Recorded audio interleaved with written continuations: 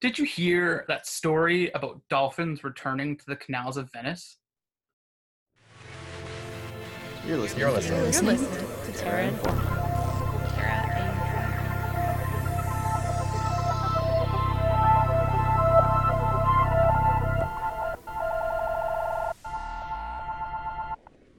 Nature recovery stories have gone viral during COVID.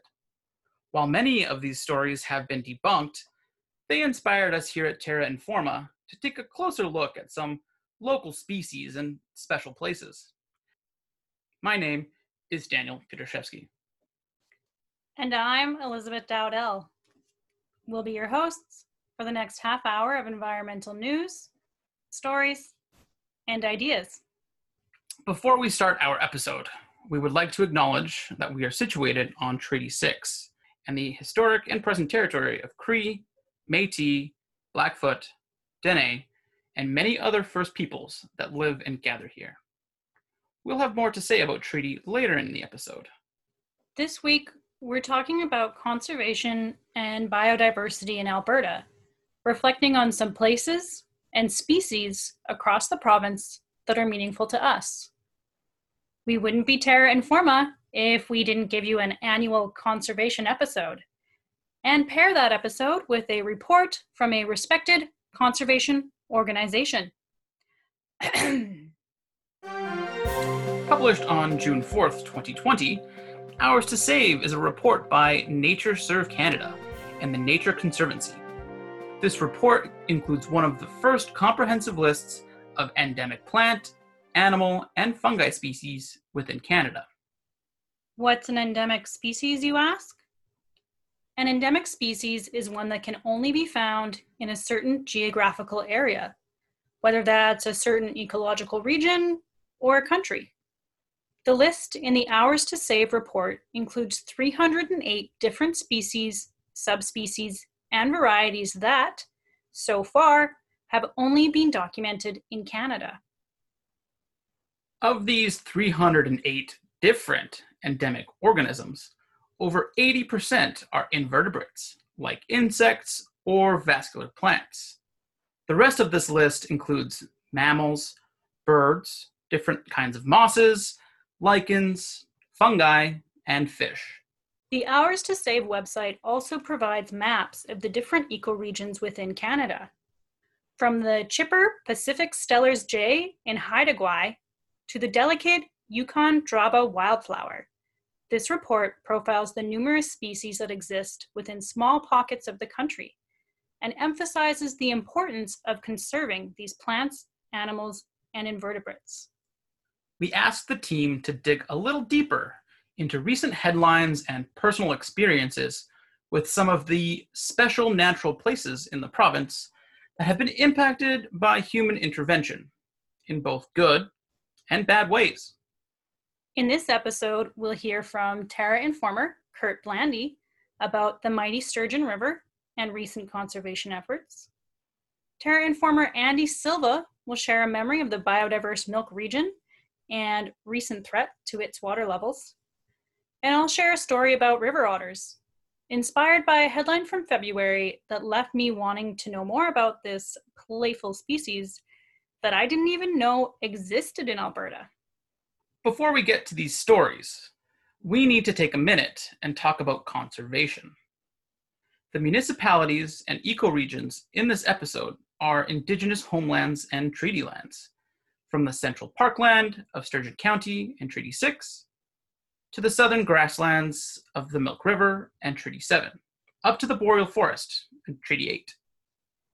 One of the goals at Terra Informa is to recognize the intersectional nature of environmental issues. This means recognizing how race and class intersect with the environment. And in the case of this story, who gets access to natural spaces and who gets heard when advocating for conservation. As Canadians, we tend to pride ourselves on our love and protection of nature. We're wild about iconic species like the beaver, caribou, and loon that adorn our currency. Yet, when it comes to things like parks and protecting natural areas, we have some questionable practices. Places like Banff and Jasper National Parks are the ancestral homelands of the Stoney Nakoda, Niitsitapi, Ktunaxa, Tsuut'ina, Secwepemc, Assiniuochie Winewak, and other First Nations, and the Kelly Lake Métis. These have been important or sacred sites for many others too. Establishing these parks meant forcing First Nations and Métis off their territorial lands in order to privatize and capitalize on the natural beauty of the region, creating a legacy of displacement and erasure. Alberta parks share a similar colonial history. The colonial roots of these so-called conservation efforts are not just a historic problem.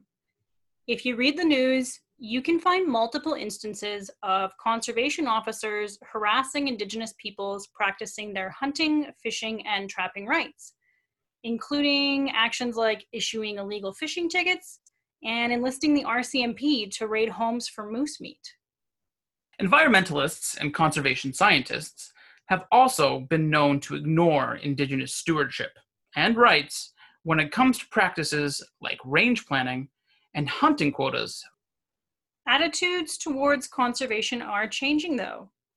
The Sierra Club, a prominent conservation group in the United States, made headlines when it published the article Pulling Down Our Monuments on July 22, 2020. The article takes ownership of the organization's white supremacist history and its role in perpetuating the outdoors as a place for the white middle class. The organization details some concrete actions and some yet to be fulfilled promises to do better and treat conservation and environmental issues as the intersectional matters that they are. While Terra Informa is making efforts to center the voices of Indigenous peoples, Black people, and other people of color and their experiences with nature and the environment, it's important to start by learning about some issues for ourselves. You can read about Indigenous peoples and conservation movements in Canada, like the Guardians program and the Indigenous Circle of Experts at the show notes on our website. Or dig deeper into decolonizing conservation with the linked reading list by Sarah Cannon. To learn more about the First Nations and Métis who live on or in proximity to the conservation stories we're telling today, we looked at maps, read news and other articles, and did background research. And you can do the same. Start by searching for what Indigenous community lives closest to the place you care about. Today, we're sharing stories about our joy and enthusiasm for the conservation and protection of nature in Alberta. These stories make it clear that protection hasn't always been the goal in our relationship with nature or each other. Let's hear from Kurt about a story that inspired him to care a little more about a local landscape.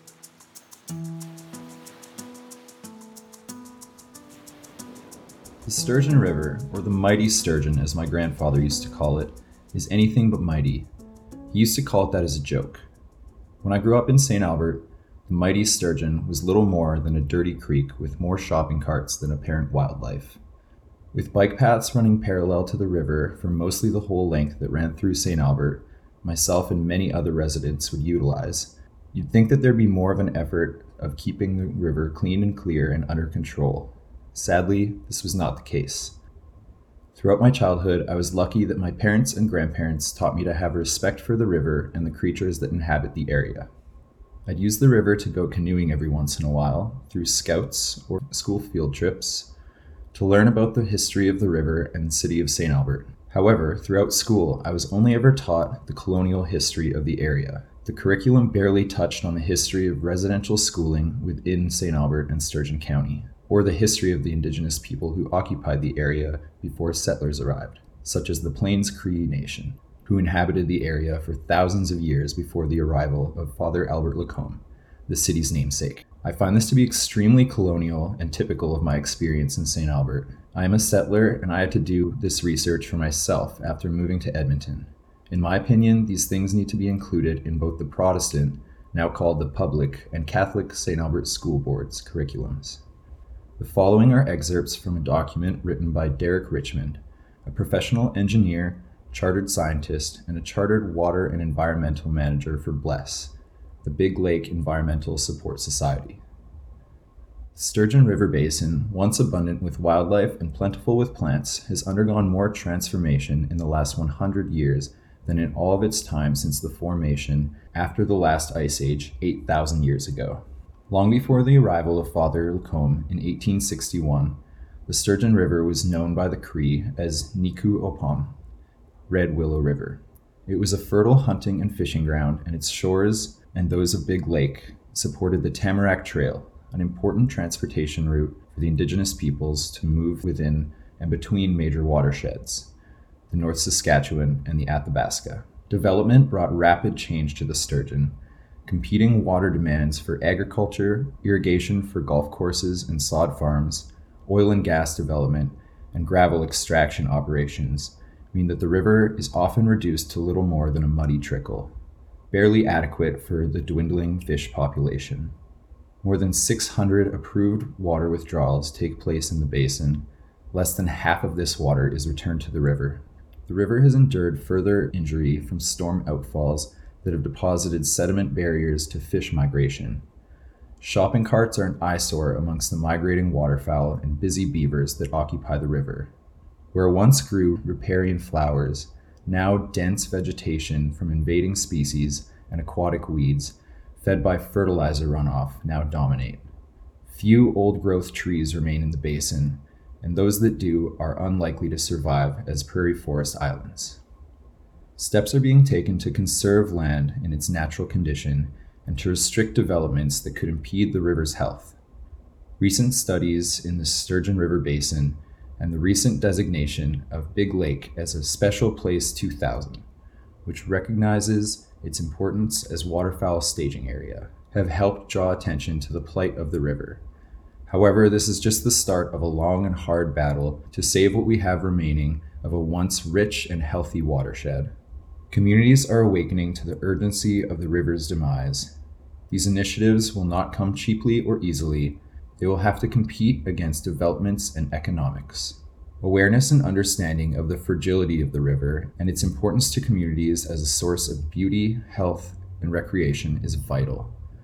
Perhaps our future generations will have the privilege to stand near the old stone teepee rings, feel the spirits of generations gone, and take in the beauty of the Sturgeon River.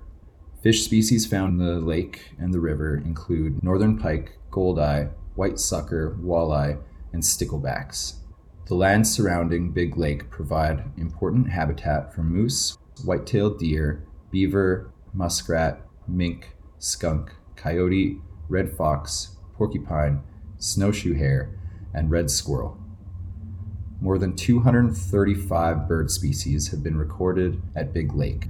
Some 180 are recorded annually. At-risk species that use the lake include trumpeter swans, sprague pipits, and peregrine falcons. Alberta Fish and Wildlife considers Big Lake to be one of the 20 most important habitat areas in Alberta. The Sturgeon River goes right along with that. You're listening to Terra Informa, and that was team reporter Kurt Blandy sharing a story about the mighty Sturgeon River. While it has lost some of its former glory, efforts are underway to restore this important waterway. Speaking of important waterways, let's hear from Andy Silva as he shares a memory about the Milk River.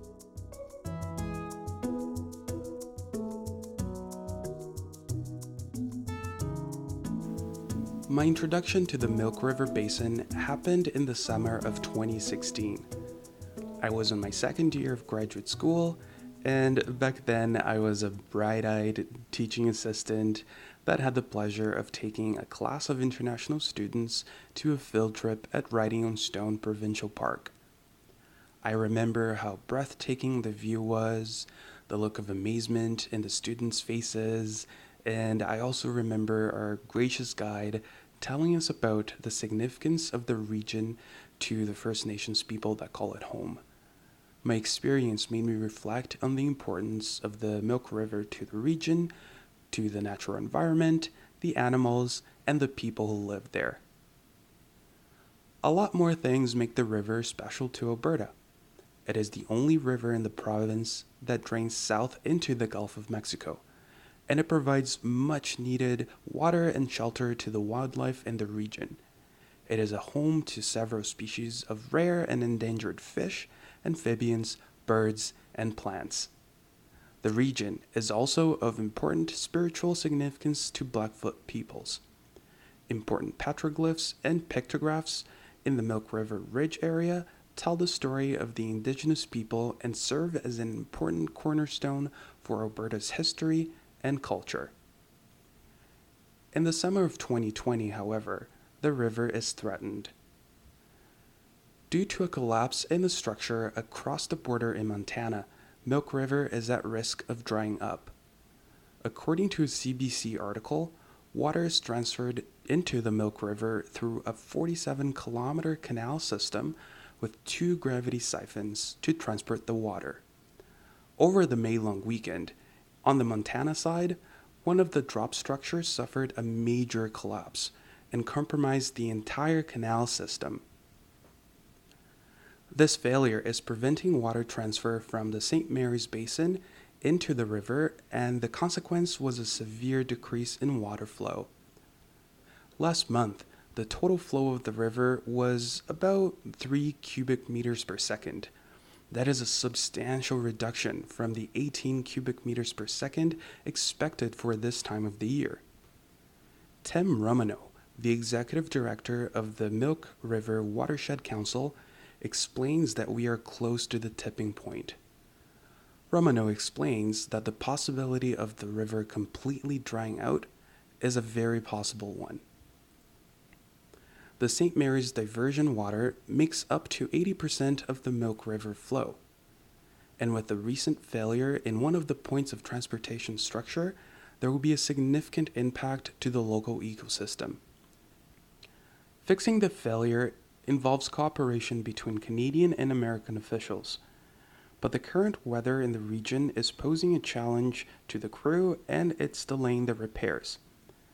There is also the challenge of involving all stakeholders and communicating an effective strategy that will address several needs.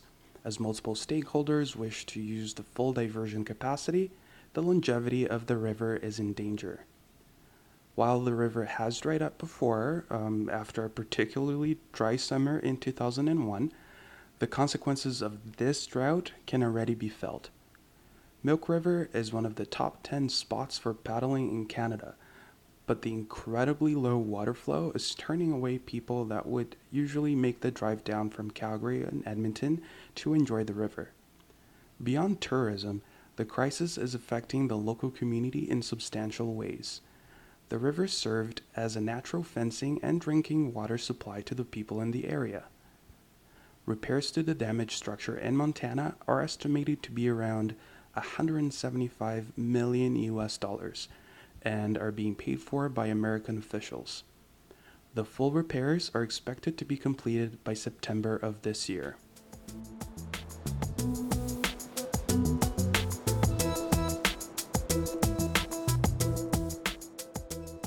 This is Terra Informa, and you just heard Andy Silva sharing how the Milk River became a special place for him and what it means to water security and biodiversity in southern Alberta.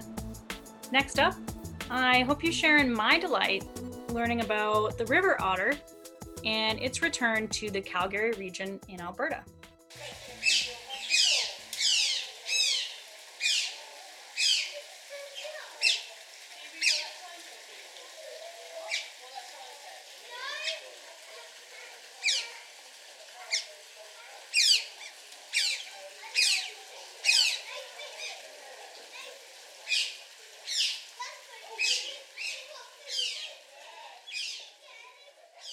What you just heard was the delightful sound of 2 otters squeaking playfully together in an unnamed wildlife park. If you read those headlines about dolphins from the start of the show, then I hope your social media feed also includes some content about otters. Maybe you've seen the video of a 4-month-old otter taking its first bath, or watched the BBC One Earth from Space Otter Fisherman episode about giant river otters in the Sundarbans. Or maybe you follow Otter City, a page dedicated to the thriving urban population of otters in Singapore. Or maybe that's just me. I have never seen an otter in real life.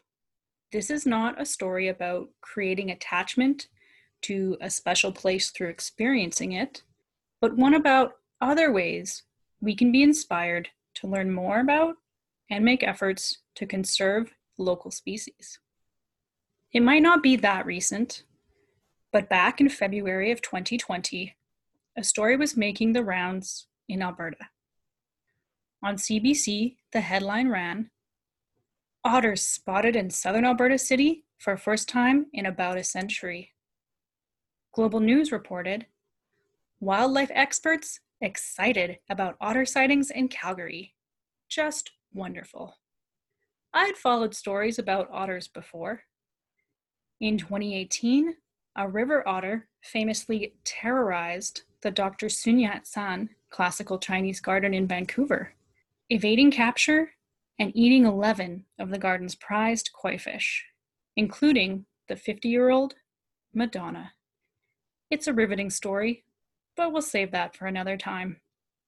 What these new headlines from southern Alberta made me realize was that there are otters in Alberta? I've lived my whole life in central Alberta, mostly in Edmonton. And yet, I had never thought about, imagined, or fact-checked that river otters live in the province. This is only slightly less embarrassing than admitting I learned caribou live in Alberta in the last 6 years. Yet, in a country as geographically broad and ecologically diverse as Canada, I guess it's easy to believe that some species just live other places. With these headlines from February, I was excited. Not only did river otters live in Alberta, but they were expanding their range. I had to ask myself, though, what's the difference between this river otter and other otters? There are 13 species of otters around the world, but only one lives in Alberta, Lontra canadensis. River otters are one of the largest members of the weasel family, known as mustelids. They are active year-round in Alberta and grow between 35 and 51 inches, or between about 2 feet and 4 feet. River otters can weigh between 11 and 30 pounds and live about 10 years in the wild. They are almost exclusively found near permanent water bodies, like rivers, lakes, and ponds, usually near forested areas. However, otters build dens and eat on land, so you might find them beyond the shoreline. River otters require high-quality water and prefer fish, but are opportunistic omnivores. Anglers need not worry about competition from the river otter, as they prefer non-game varieties of fish. Availability of winter habitat seems to determine how many otters will live in an area. And in terms of numbers in Alberta, it seems like the river otter is doing all right. An Alberta Biodiversity Monitoring Institute report, based on data from 2013, considers the river otter population in the province secure. Otters were found at 35 of the 712 sites sampled, mostly in the northeastern boreal region of Treaty 8, with a few sightings in the foothills of the Rocky Mountains on Treaty 6 and Treaty 8 lands. In terms of importance to Indigenous peoples, in Alberta, otter features in the Cree creation story, and river otters are harvested in a controlled manner as a fur bearer. While river otters faced overhunting threats during the fur trade, the greatest threat to the species right now includes habitat loss and degradation, and potential bioaccumulation of environmental toxins consumed through their aquatic food chain.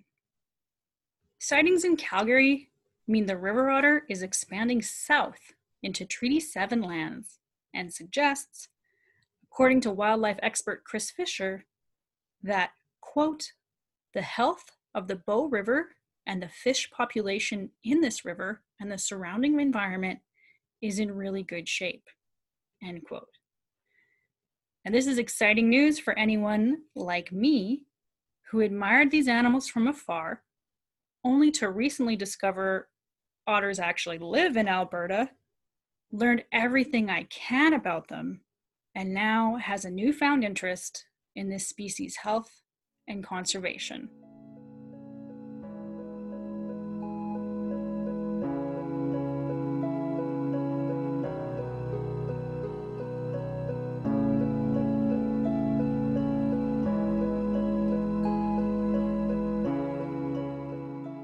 Throughout this episode, we've talked about the importance of conserving nature, whether it be a species or a special natural place.